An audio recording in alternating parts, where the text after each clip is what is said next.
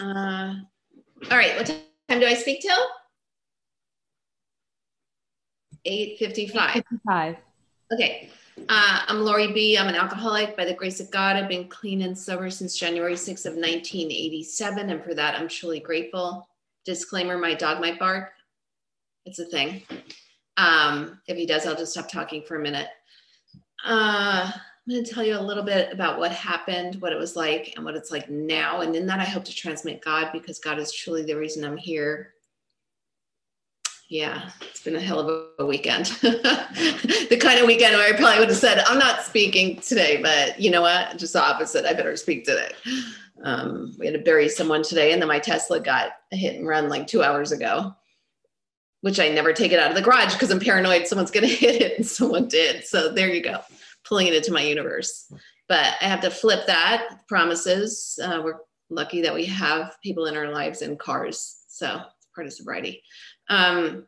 Anyway, I grew up in New York, in an alcoholic family. My dad was a crazy, angry alcoholic. My mom took a lot of pills to shut out my dad. And I have two sisters, one older than me and one younger than me.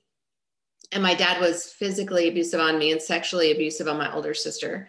And my little sister learned to hide out at a young age because she didn't want any part of that. And I failed to bond to humans as a child because of what was happening in my house. There was a lot of craziness and nobody was talking about it.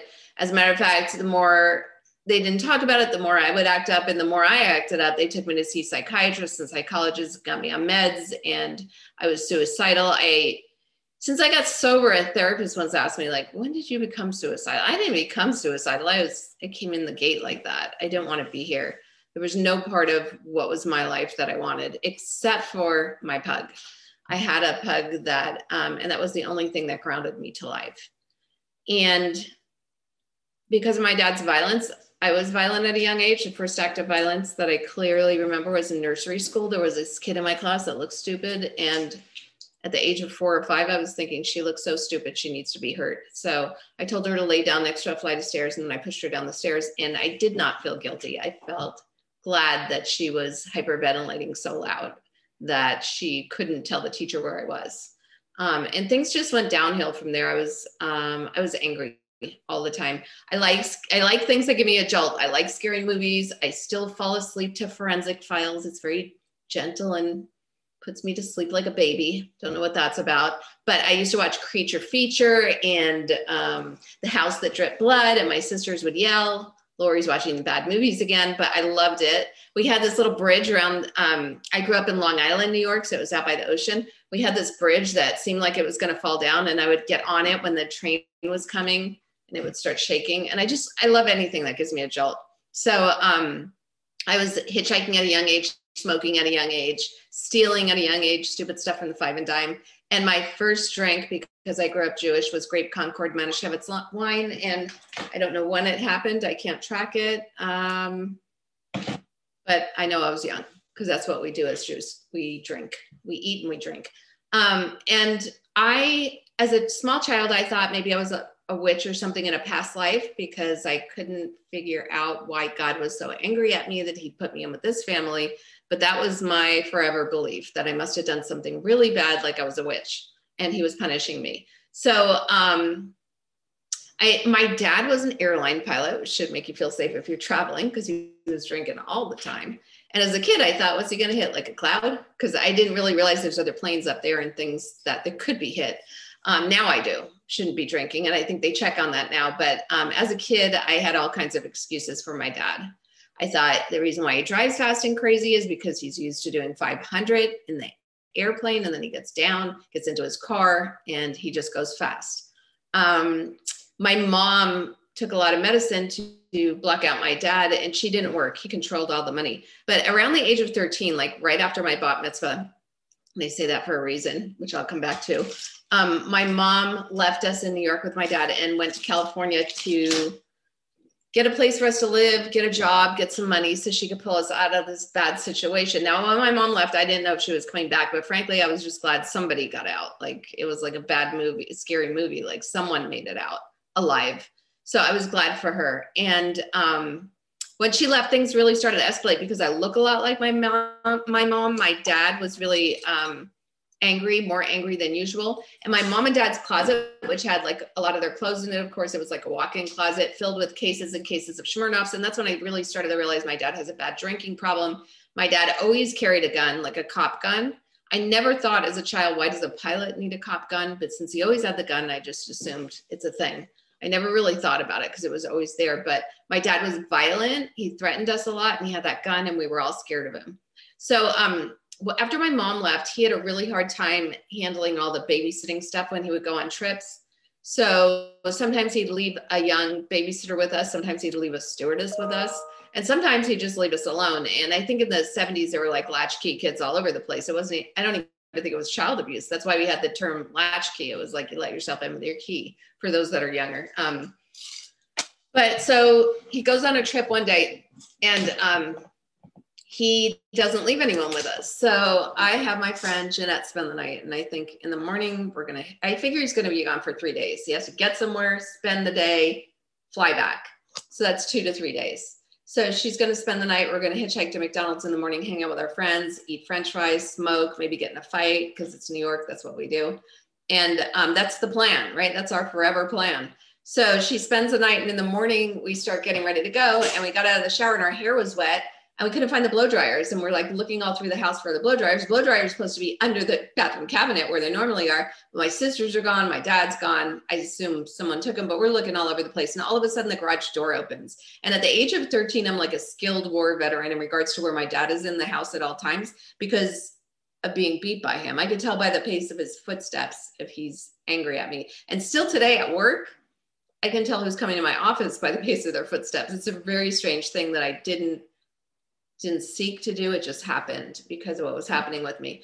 So I hear my dad come in the house, come up the stairs, go down the hallway, set his pilot cap down because he would take his change out of his pockets, put it in his pilot cap, and I would hear it hit the bench in his room. And then it got really quiet in the house. So I'm in the bathroom with the door almost closed and Jeanette's hiding in my bedroom because I'm not supposed to have a friend spend the night.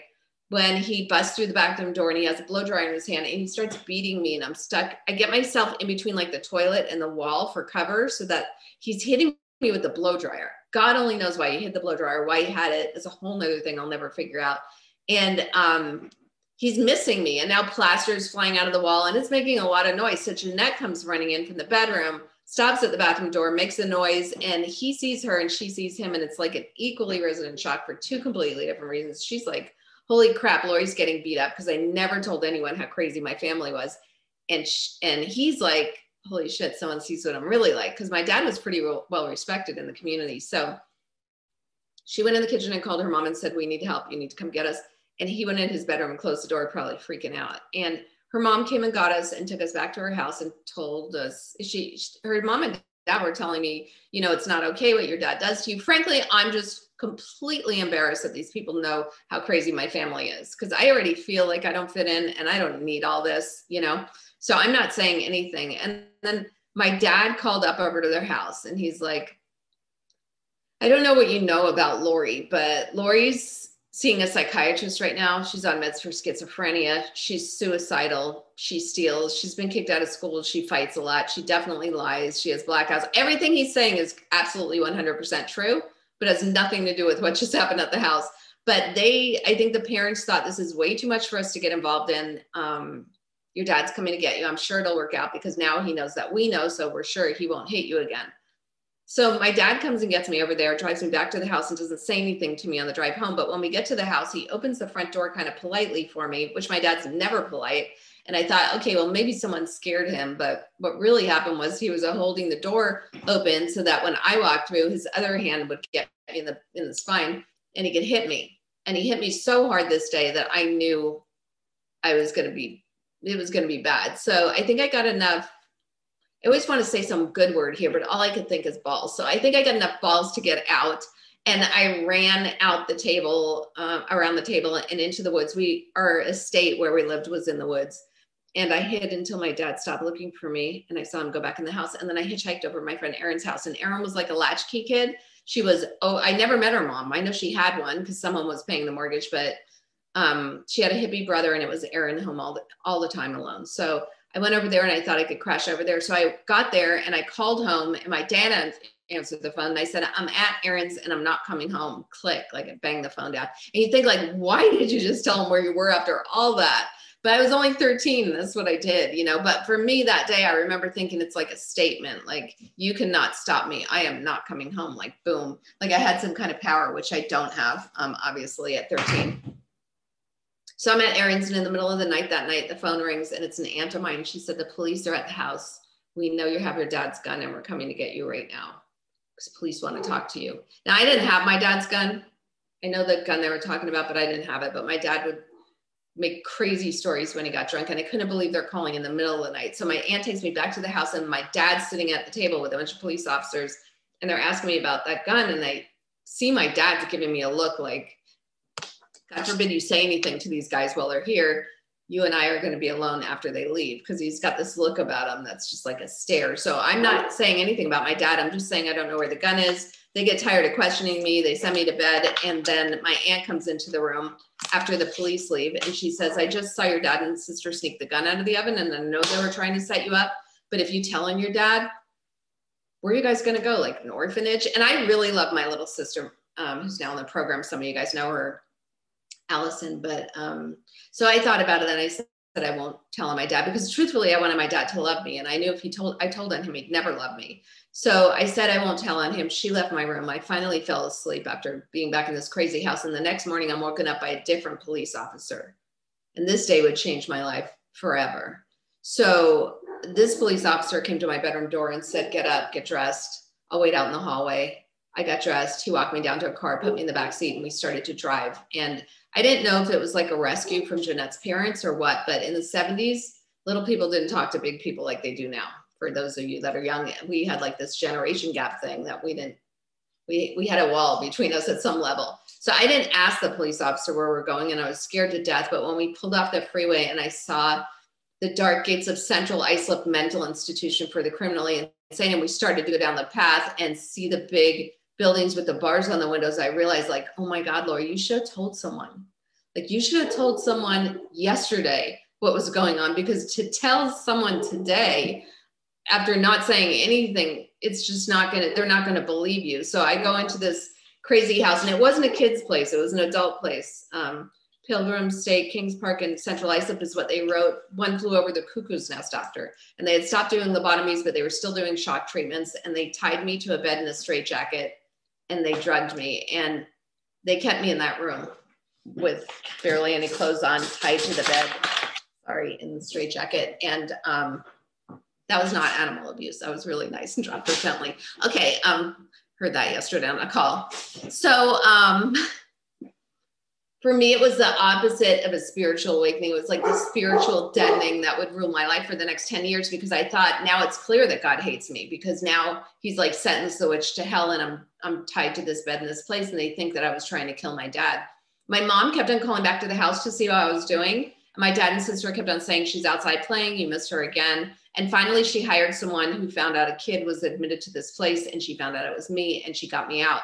But she didn't have enough money to get me out here to California. She was like working a commission job and living in a small apartment. So I went to a group home in Stony Brook, New York, and that was where I met kids like me for the first time in my life, other little kids that had been abandoned and abused. And they were like, I bonded to these kids immediately. They were like my little heroes. They were like you guys, except for they were teeny tiny and they weren't sober yet.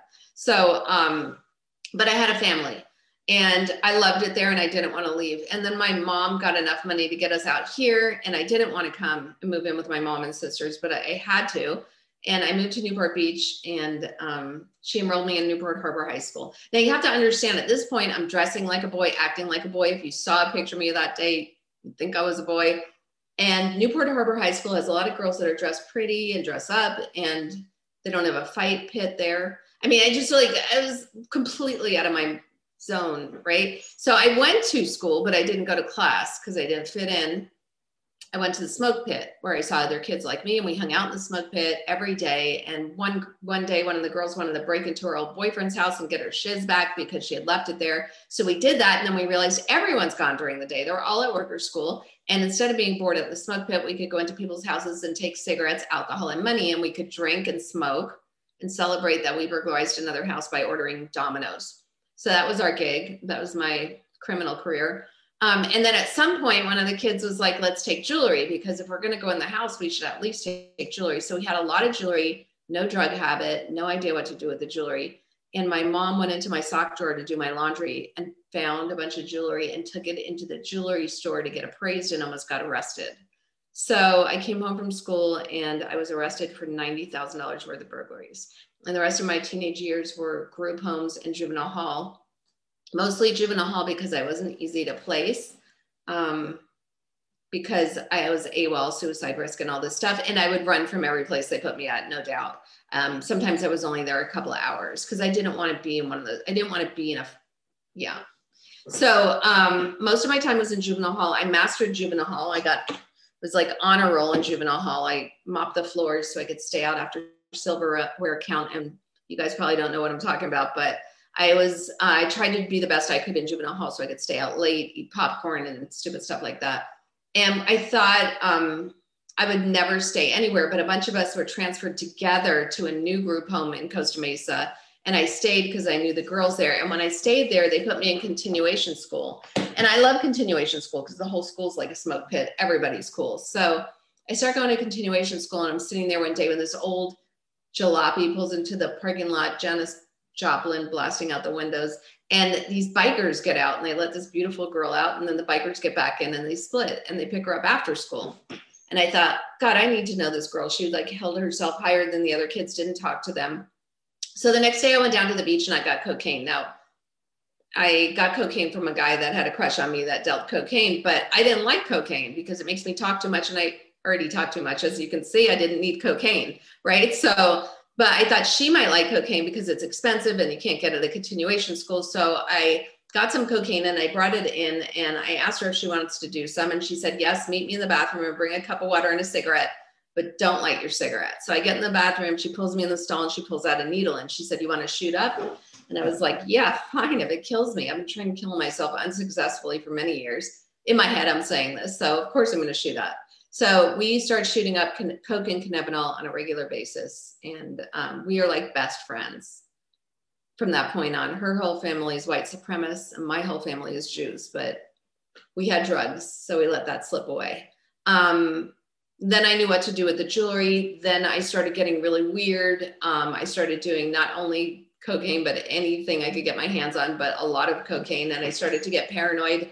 And I was so tore up. I knew that I was going to die if I didn't straighten up. So I thought when I get off of probation at 18 and they stop following me, I'm going to go back to New York where people just use social acid and mescaline, and I'm going to clean up my life.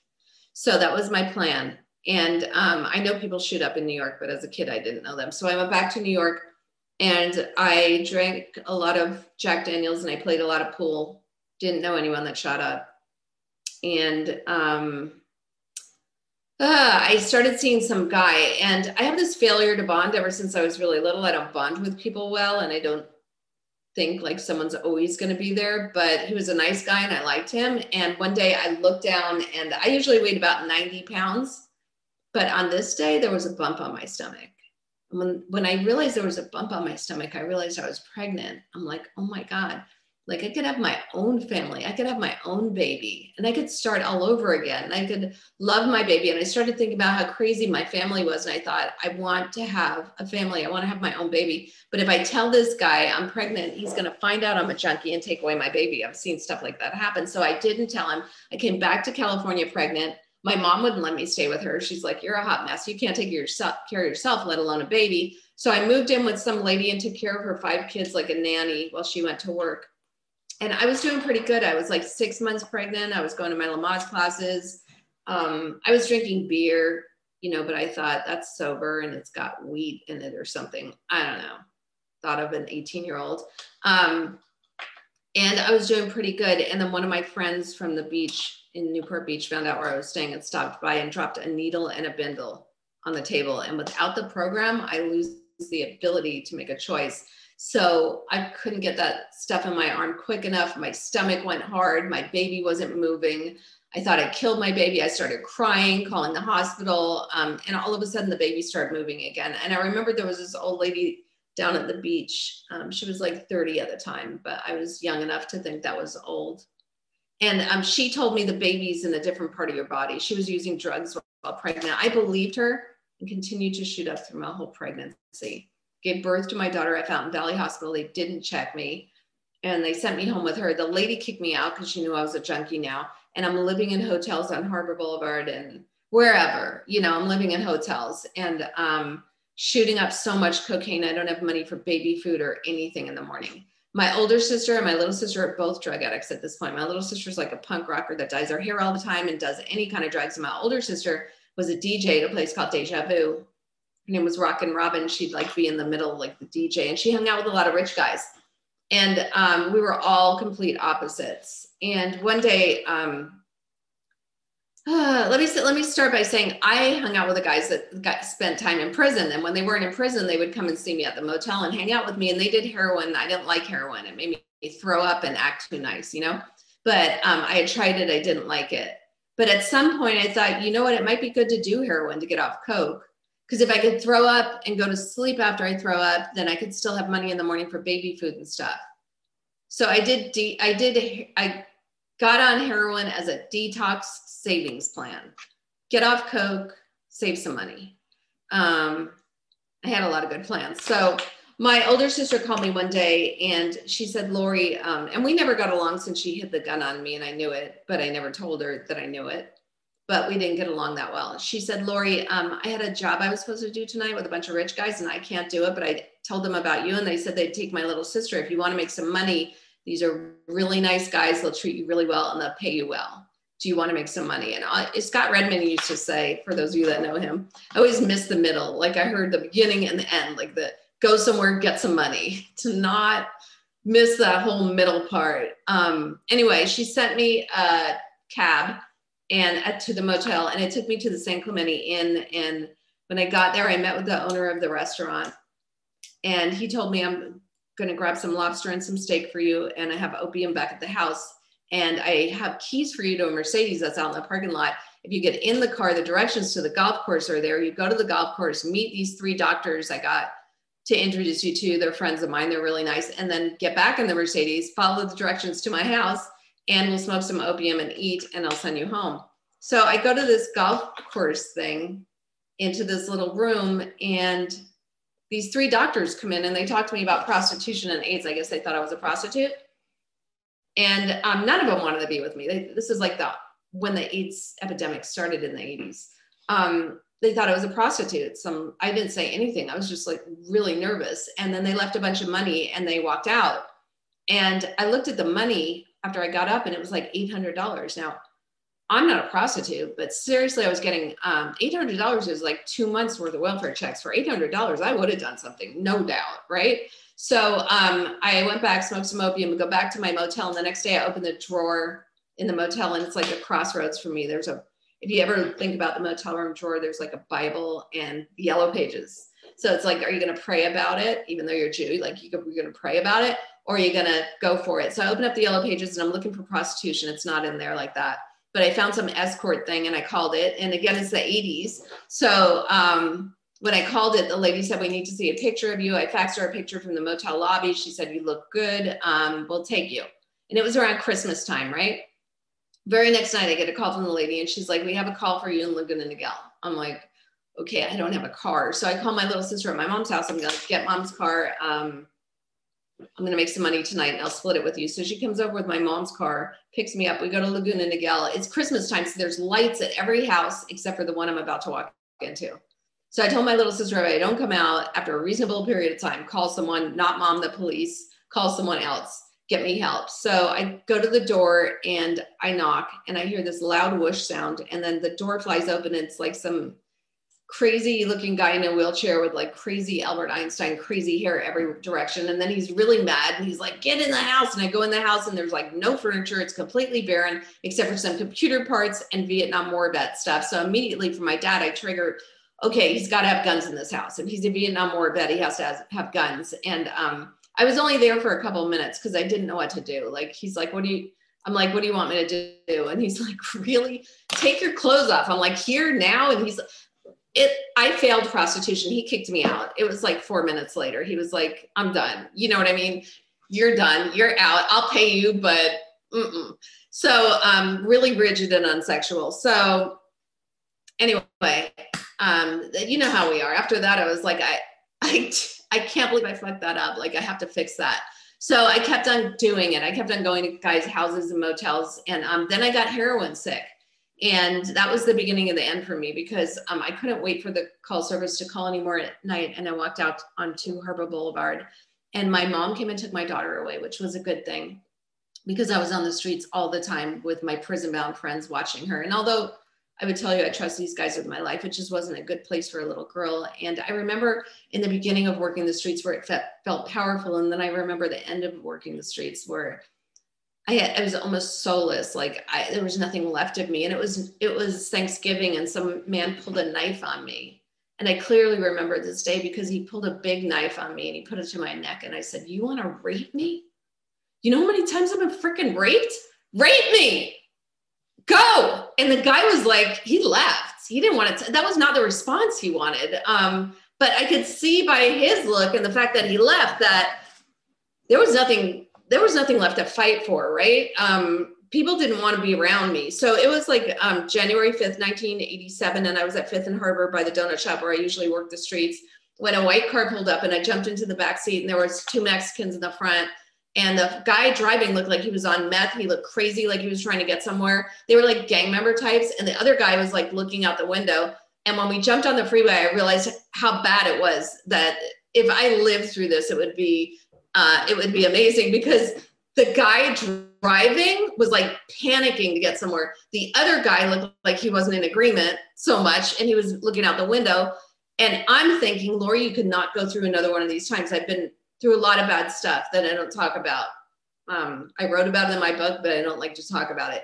But I knew this was going to be another one of those days. And I jumped out of the backseat and into the front to try and grab the steering wheel to make them crash, thinking if we can get in a car accident, I know the car accident's coming. I'm going to brace myself and they'll get hurt, and then I can get out of this car. So when I jumped, the guy on the right side must have been watching me, and his fist hit me. And the next thing I know, I woke up in a clearing in the woods somewhere in a canyon, and they jumped out of the front seat and into the back, and they had a gun. And through their broken English, I got that a prostitute had killed a gang member, and they were supposed to rape and kill a prostitute that night and leave her in the woods. And I'm that girl. And somewhere in the middle of the night, after being raped and beaten and having that freaking gun to my head, I realized, you know what, Lori? They don't realize who they have here. They've got a gun. You want to die. Get them to freaking kill you. Like, make it all end. Make all the memories end about your daughter being gone, about your dad. Just make it all stop. So I started screaming, "Kill me!" at the top of my lungs in the canyon, thinking they're going to kill me. Instead, they must have left me for dead, because the next thing I know, I'm waking up and I have gravel all stuck to my body and just a shirt on, just a torn shirt. Everything else that I had on was back in the car. And there was a big African-American man picking me up, like a big guy, like the Green Mile. Like, he was picking me up like I was nothing. And I saw his car, like he had this van with like white seats, and I had blood all over me. And the only thing that went through my head is, I'm going to get his seats bloody and he's going to beat me up. So I started struggling with this guy and going, no, please put me down. Please, I don't need your help. Please put me down. And he picked me up to his eyes, and he had tears rolling down his face. And he said, "Please, would you please just let me help you? Just please let me get you to hospital. I'm not going to hurt you, little girl. I'm going to take you straight to the hospital, and I'm going to leave. I'm not going to hurt you." And something about that man's tears pierced my soul, and I trusted him completely. And he took me to the hospital. He must have paid for a cab back, because the hospital said, "Where you want to go?" And the only place I knew to go was 5th and Harbor, where I worked the street. So I went there in my hospital gown, barefoot, with a slit up the back. And who gives a shit at this point? I need to get high to get some more, to get rid of all the memories that just happened, just to get rid of everything, like just to make it all go away. And the next day I was so broken, I called my mom and I said, "Mom, I need help."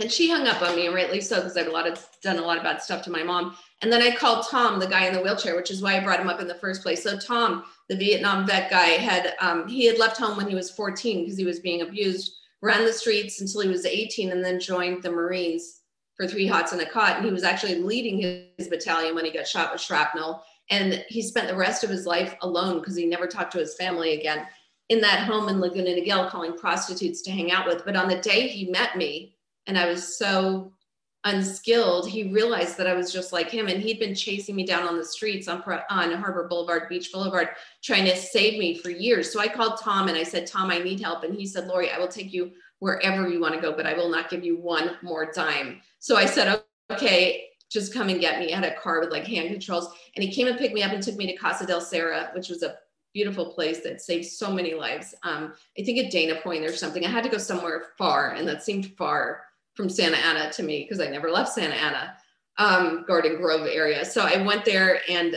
they told me to go in my room and rest, and we'd have a group later on. And I remember going in this little room, and it was so beautiful and everything matched. And all I could think was, you think I deserve a rest? Do you know what kind of person I am? Do you know what kind of mom I am? Like, I don't deserve a rest. If anything, I thought I deserved more punishment. So I didn't feel worthy of sitting on the pretty little bed. So I collapsed on the floor. And for the first time in a long time, I was like in a praying like position. And I said, God, please help me. I don't know what help looks like. I don't even know what help is. But if you could just be with me now. And then my head kicked in and said, Lori, God's not listening to you anymore. You know how many times you lied to God? Every time you were in jail, every time you thought you'd never see your kid again. But I'm here to tell you that was January 6, 1987. And there's nothing you can do to make God stop listening to you or loving you. And it took me a long time to get that.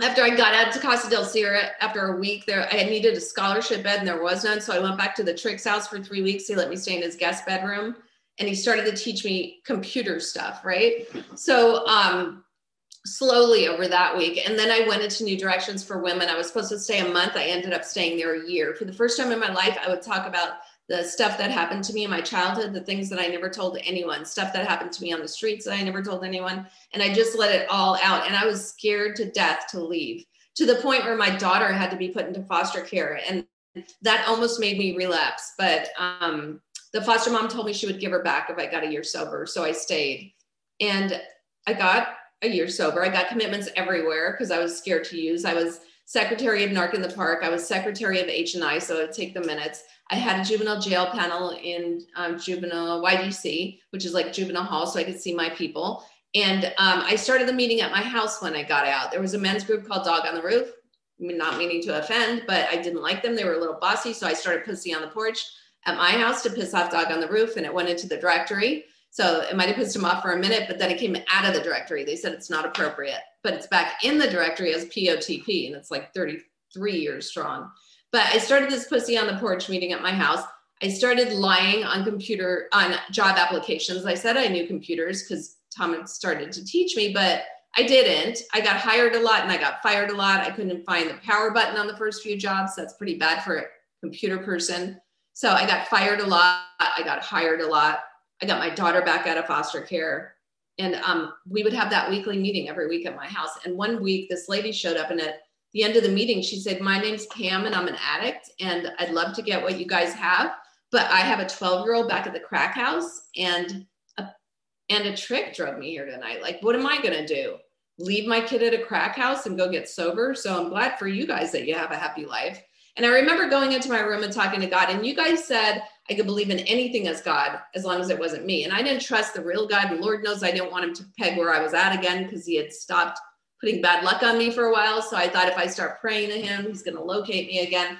So I started praying to George Burns, because I thought he's a good God, right? I saw him in a movie, he played God. He was a cool dude. So I've been praying to George through almost my whole sobriety. But I talked to George that day, and I felt like it'd be good if I helped that lady. So because I had my daughter back, I had heat coming through the vents, I had food in the fridge. So I said, if you drop your daughter off, I'll tell the trick where to take you to get help. There was a place in Costa Mesa, and I'll watch her for a month. So she dropped her 12-year-old off, and I told the guy where to take her.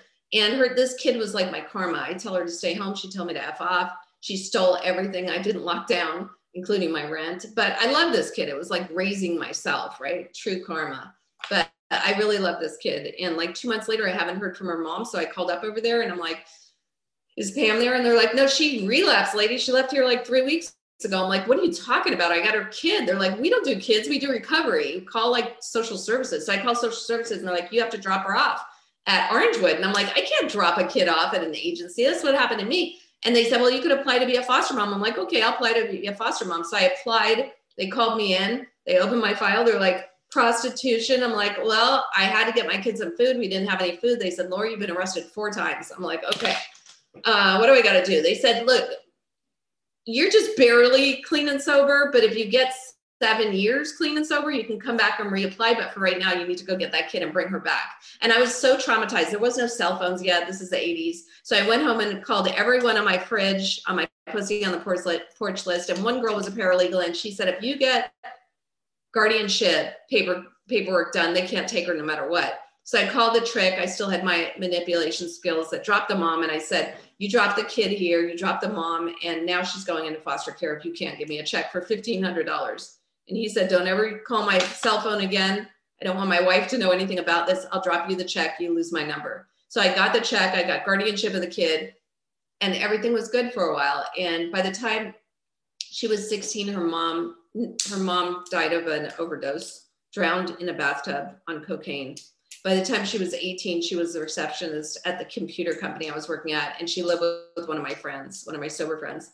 And life was pretty good. I told my daughter at some level, I knew I would never get married. I have this failure to bond to people. So I told my daughter, let's save half my paycheck for a year and let's buy a house so we could live in a neighborhood where people own their houses, like with real families. And she agreed. We saved half my paycheck for a year. We went out looking for a house. And we moved, we saw this brand new home builder in Rancho Santa Margarita, where, you know, you got to go through the office to see the models, but they weren't paying any attention to me. I was young and I was dressed like I had no money. So we went through and looked at the house, and I knew it was my dream house, but I didn't want to get my daughter Summer's hopes up because I didn't know anything about real estate, interest rates, anything like that. I'm like a juvenile hall kid, right? I had no real education. So I did not tell her, but every weekend we came back and looked at the house. And then one weekend there was like balloons outside of the new home place. And the lady said, Lori, I know you're scared, but go home and get your taxes. And I'm going to teach you how to buy a house by changing your dependents and switching things around. So it's not much more than you pay right now. So God always puts people in my path. And I think God puts people in everyone's path. It's just, do we notice it or do we close our minds to what we don't know? So I listened to this lady. I went home, got my taxes, brought them back. She taught me how to buy a house. We bought a brand new 3-bedroom house. Watched it be built, move into it. It's just my daughter and I. So I decorate the 3rd room in case she has a friend spend the night.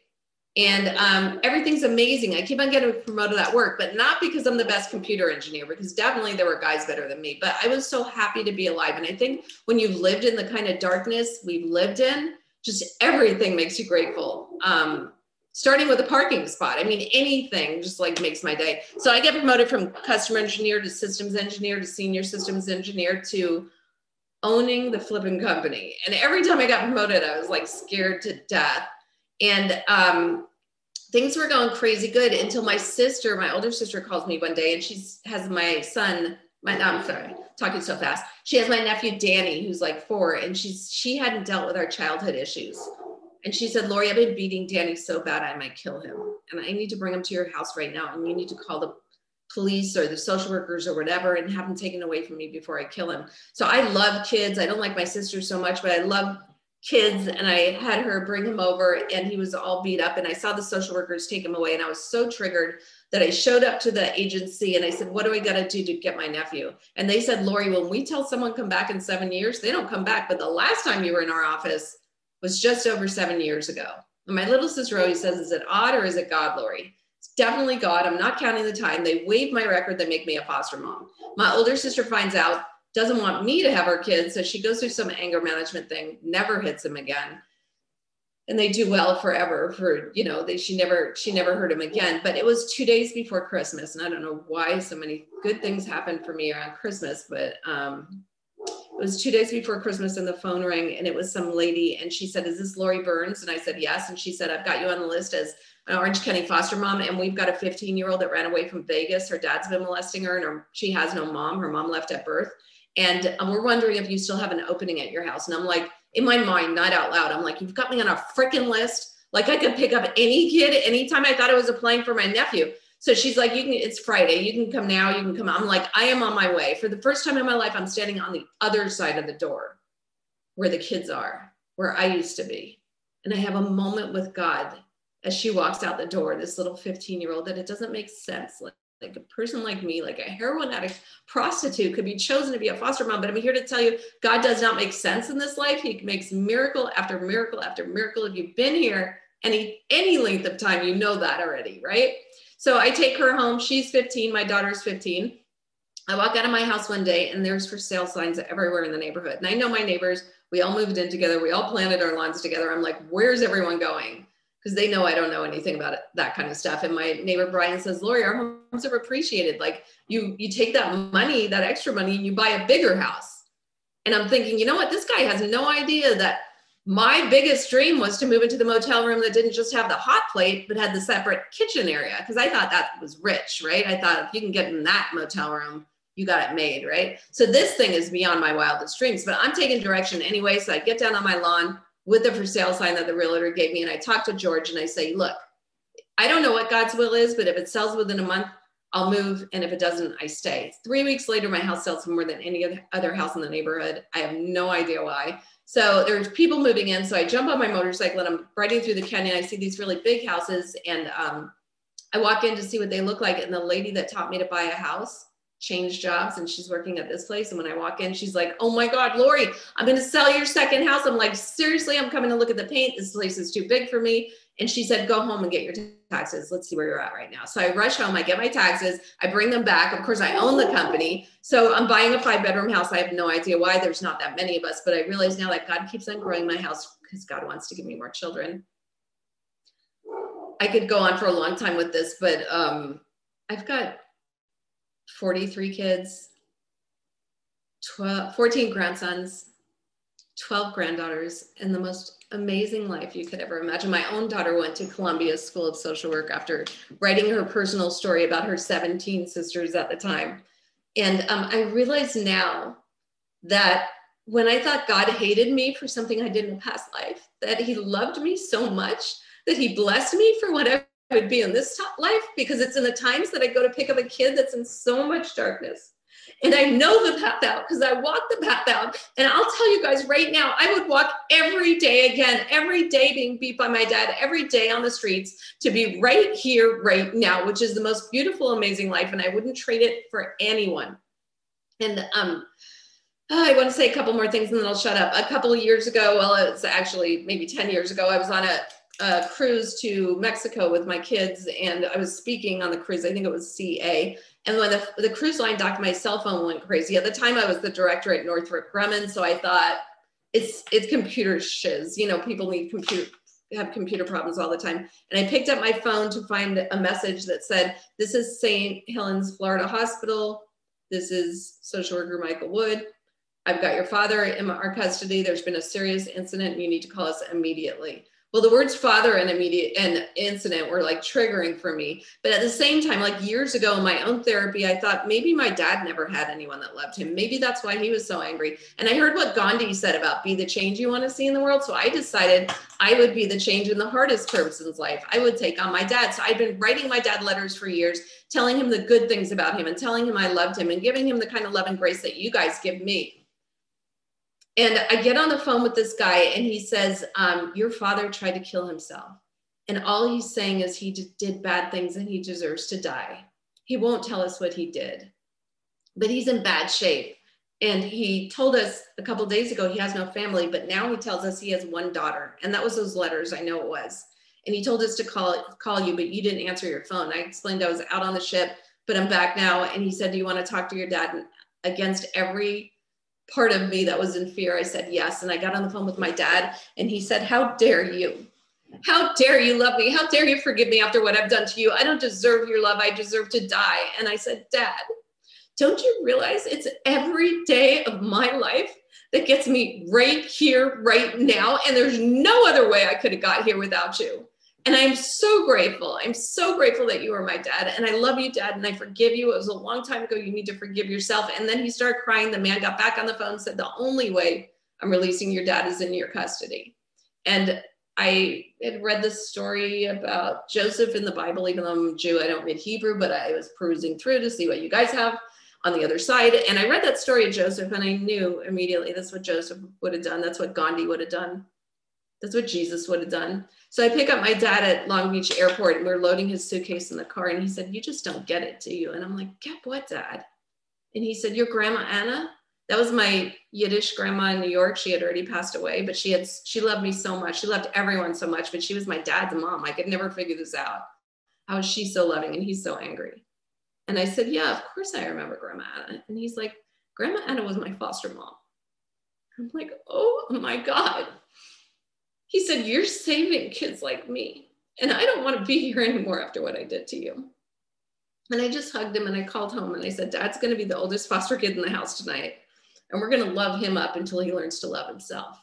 And the last thing I want to say is I called Tom, the guy in the wheelchair, one day. I quit my computer job owning the company years ago, and I started a charity. And all we do now is rescue kids on the street, girls that are sex trafficked or homeless. So if you know anyone that needs rescuing, that's drug addicted, we give them free detox, free rehab, free college, free housing, free everything.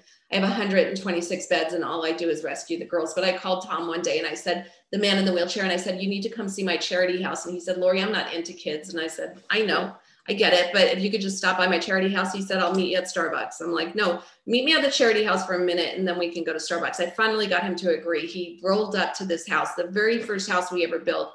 And by the door, there's this plaque and it says the Fauntleroy House and some Shakespearean quote about light after the rain. And his last name is Fauntleroy. So he rolls up to the door in his wheelchair and he's like, what is my name doing on this house? And I'm like, Tom, you saved my life. And he's like, Lori, I give you a fucking ride. And I'm like, Tom, when you used to come here and see me on the street when I was prostituting and tell me like maybe someday I could be something, I never saw it. I never believed it. That peanut of hope you had was enough to bridge me out of hell, Tom. You saved my freaking life. And he looked like he was going to cry. So he popped a wheelie and met me at Starbucks. But I'm here to tell you, if you don't believe in God, know that he believes in you and stay and let him reveal to you how much he loves you. Thank you for letting me share.